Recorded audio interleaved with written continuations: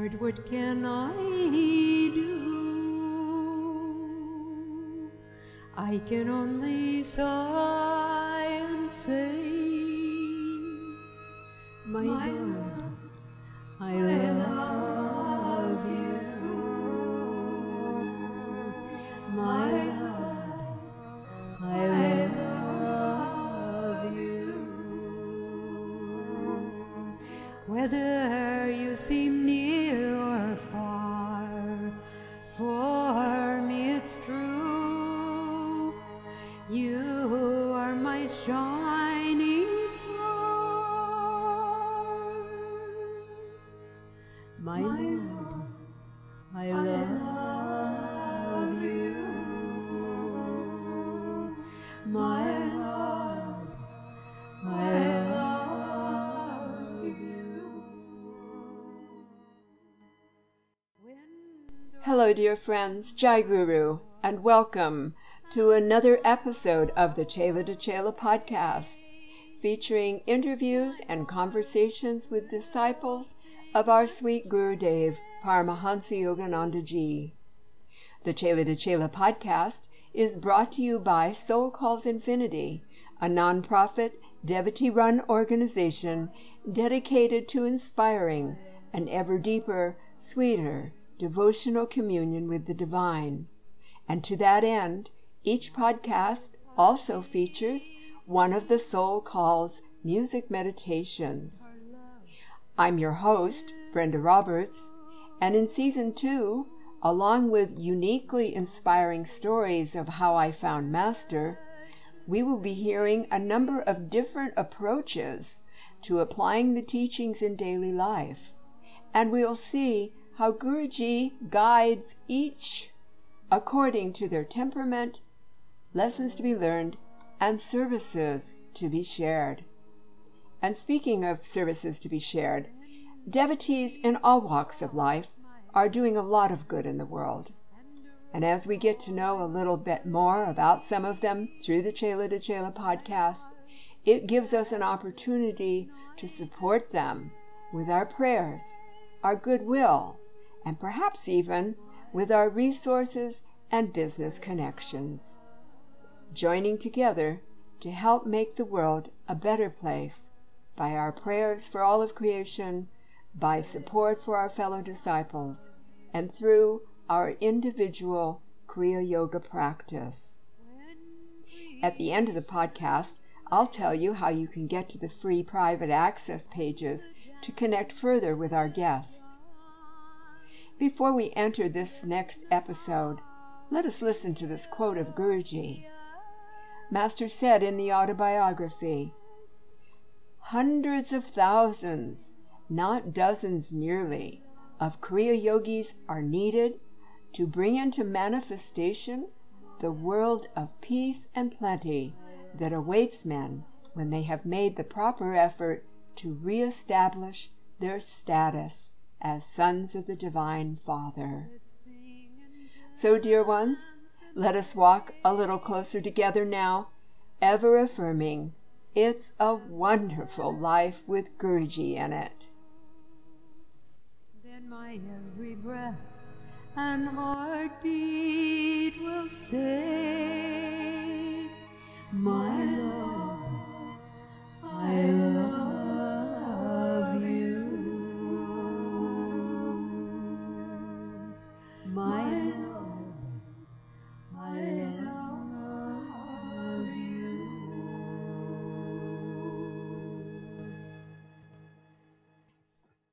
Today we have with us Barbra Hopkins, and Barb is from Valley Center, California.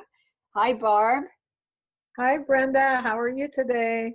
I'm so happy to be talking with you, and thank you for coming on to Chela podcast and sharing your life story. We want all the details, Barb. No. But the devotee listeners are always interested, and maybe we'll just jump right into that as to how you found Guruji. Well, okay.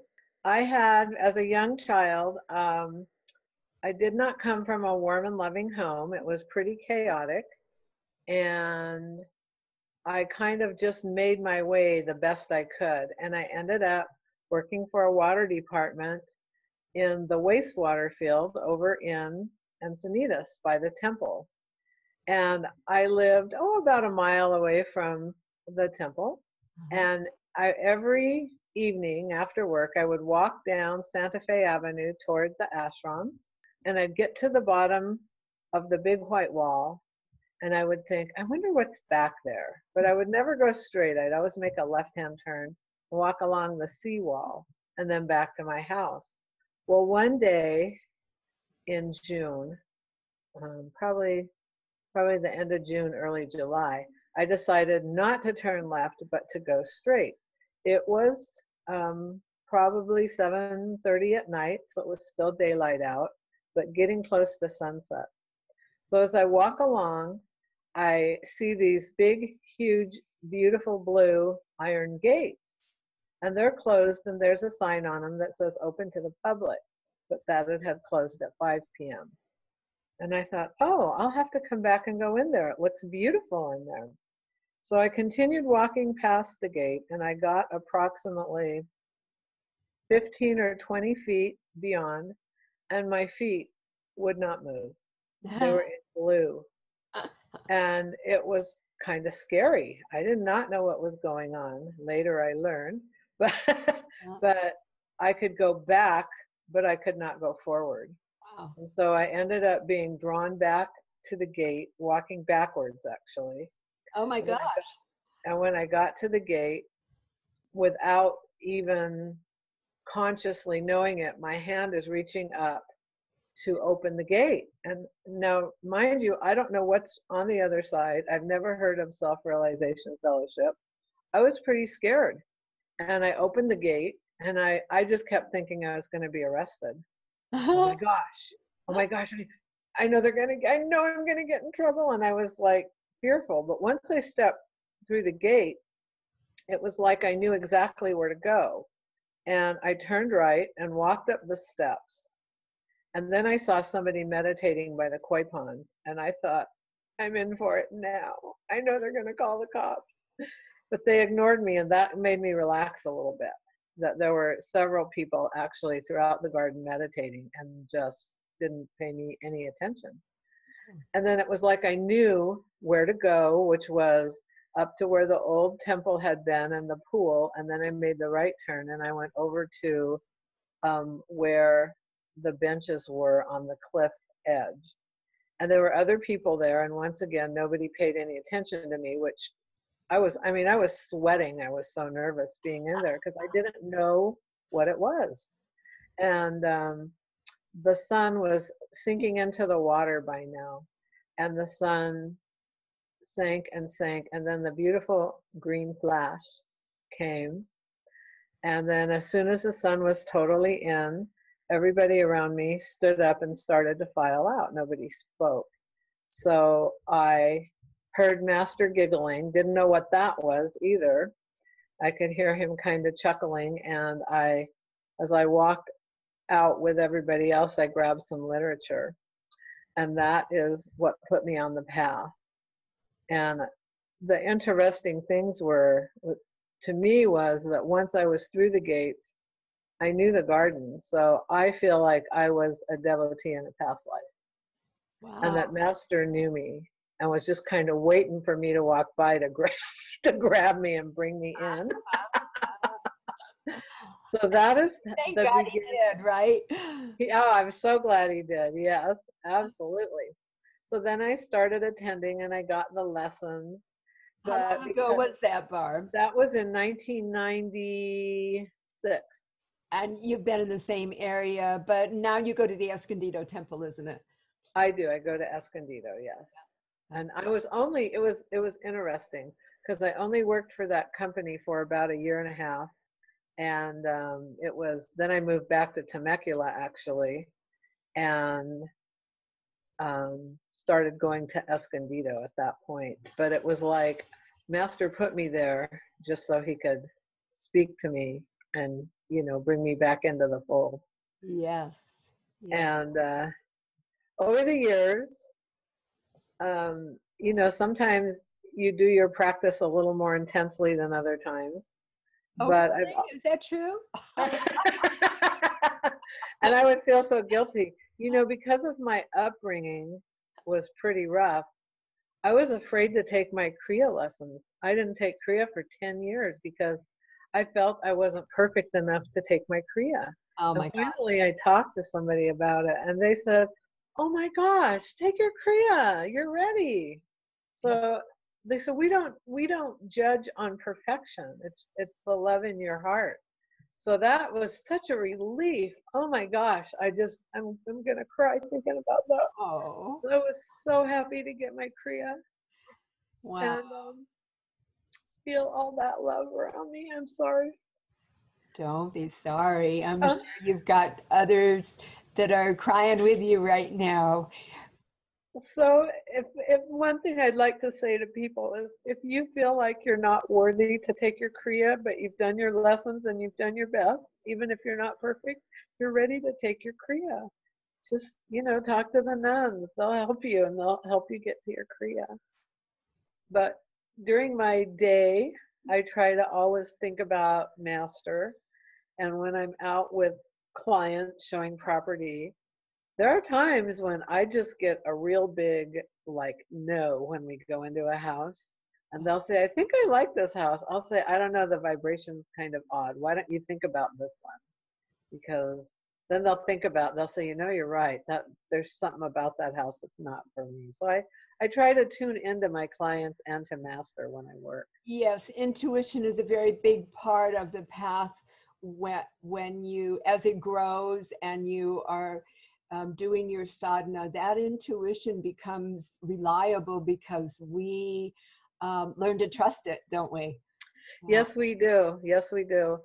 And I've also learned through the years to try and be sure when I make a decision or speak to somebody that it's coming from my heart and not like, because we have different energy around us that, we were born with and all that. But I try to make sure that when I deal with people and talk to people, I'm from my heart so that I can give as much love and intelligence as I can that's master directed. That's kind of how I judge my I try it's tough to be that way, but I try my best.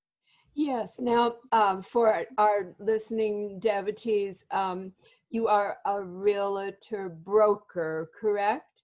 Yes, I'm a broker. Uh-huh. And you've been doing this for quite a while, Since 1998. 98. And so you're out in the world and you're dealing with a lot of different people. Your clients are not all devotees, I'm assuming. Oh gosh, no, they're from all walks of life. And so you try to bring master's love to them in from your heart, but not proselytizing, right? So Correct. how I would never say to somebody, "Oh, you should come to my church." No. I uh, just try to really get a good feel for what they're after. And like some people think, "Oh, I could never afford a house," but it's always good to talk to a realtor because there are down payment assistance programs, and there's nothing makes me happier than to help somebody get into a house that really thought they didn't have a chance at it. So, yes. Well, that's another aspect of your heart-centeredness, Barb. And I know Barb because I go to the Escondido Center, soon to be temple, also, and have for many years. And that heart is right out there all the time. So it's lovely. It's lovely to see, and I'm glad you're sharing it with us. Um, Barb, I'd like to ask you something else. Um, and if it's too private, just say so, and we'll all understand. But devotees all over deal with challenges, and master comes in so many different ways and instances. Can you share with us how Guruji has come or comes to you in times of challenge? I'm sure you have challenges, yes? oh yes, everybody has challenges. Yeah.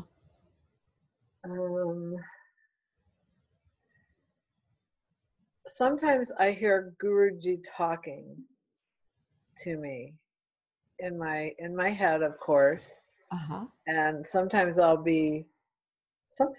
it's funny. Sometimes I'll be going to grab something off a shelf. Let's say I'm in a cafeteria and I'm going to grab something for lunch, and I'll hear, "Oh no, take that one."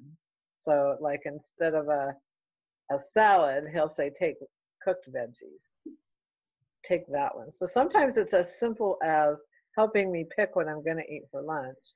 And sometimes if I'm making a big decision and I think I know what it is, sometimes it's instantaneous, just like no, like, uh-oh, better rethink that one a little bit. Or sometimes it's more of this one is better. It's not like a long dialogue usually, but it's a definite voice in my head. Also, it can be a warmth in my heart.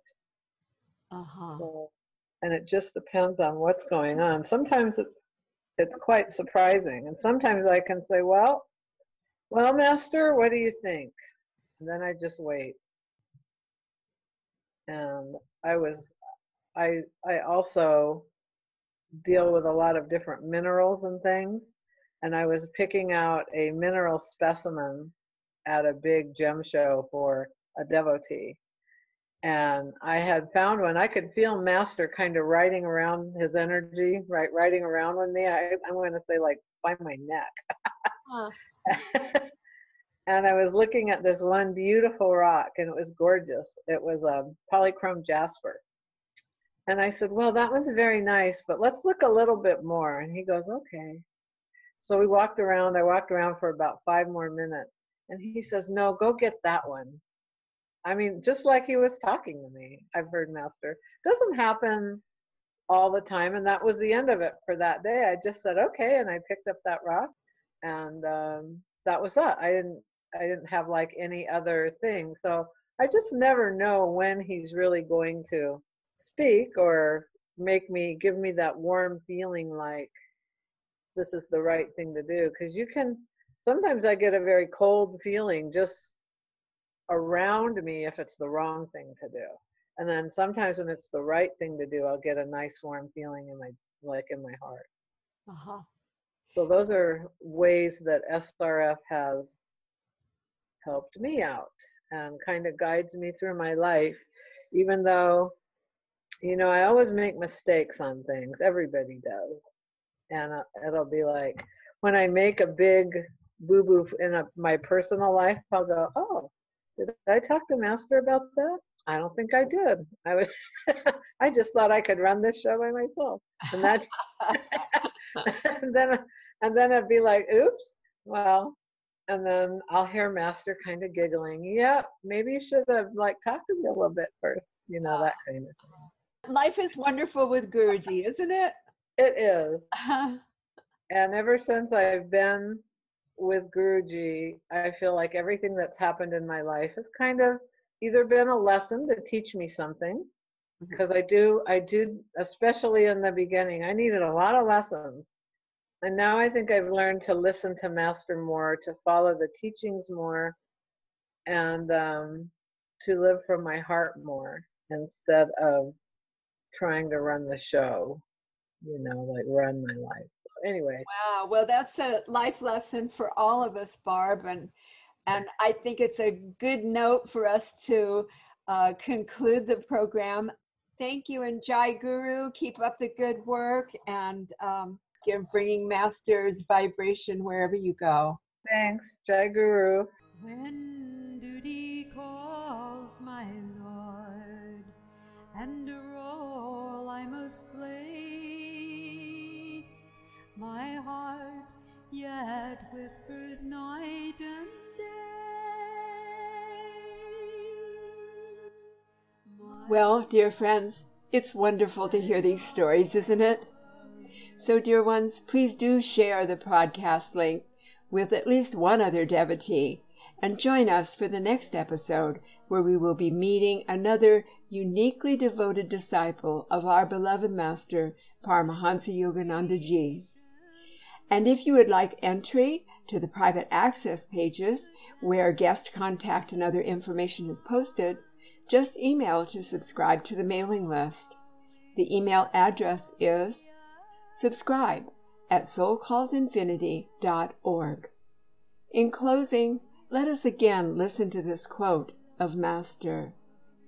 Hundreds of thousands, not dozens merely, of Kriya Yogis are needed to bring into manifestation the world of peace and plenty that awaits men when they have made the proper effort to re-establish their status as sons of the Divine Father. Until next time, let us join together in affirming, it's a wonderful life with Guruji in it. Jai Guru Jai. My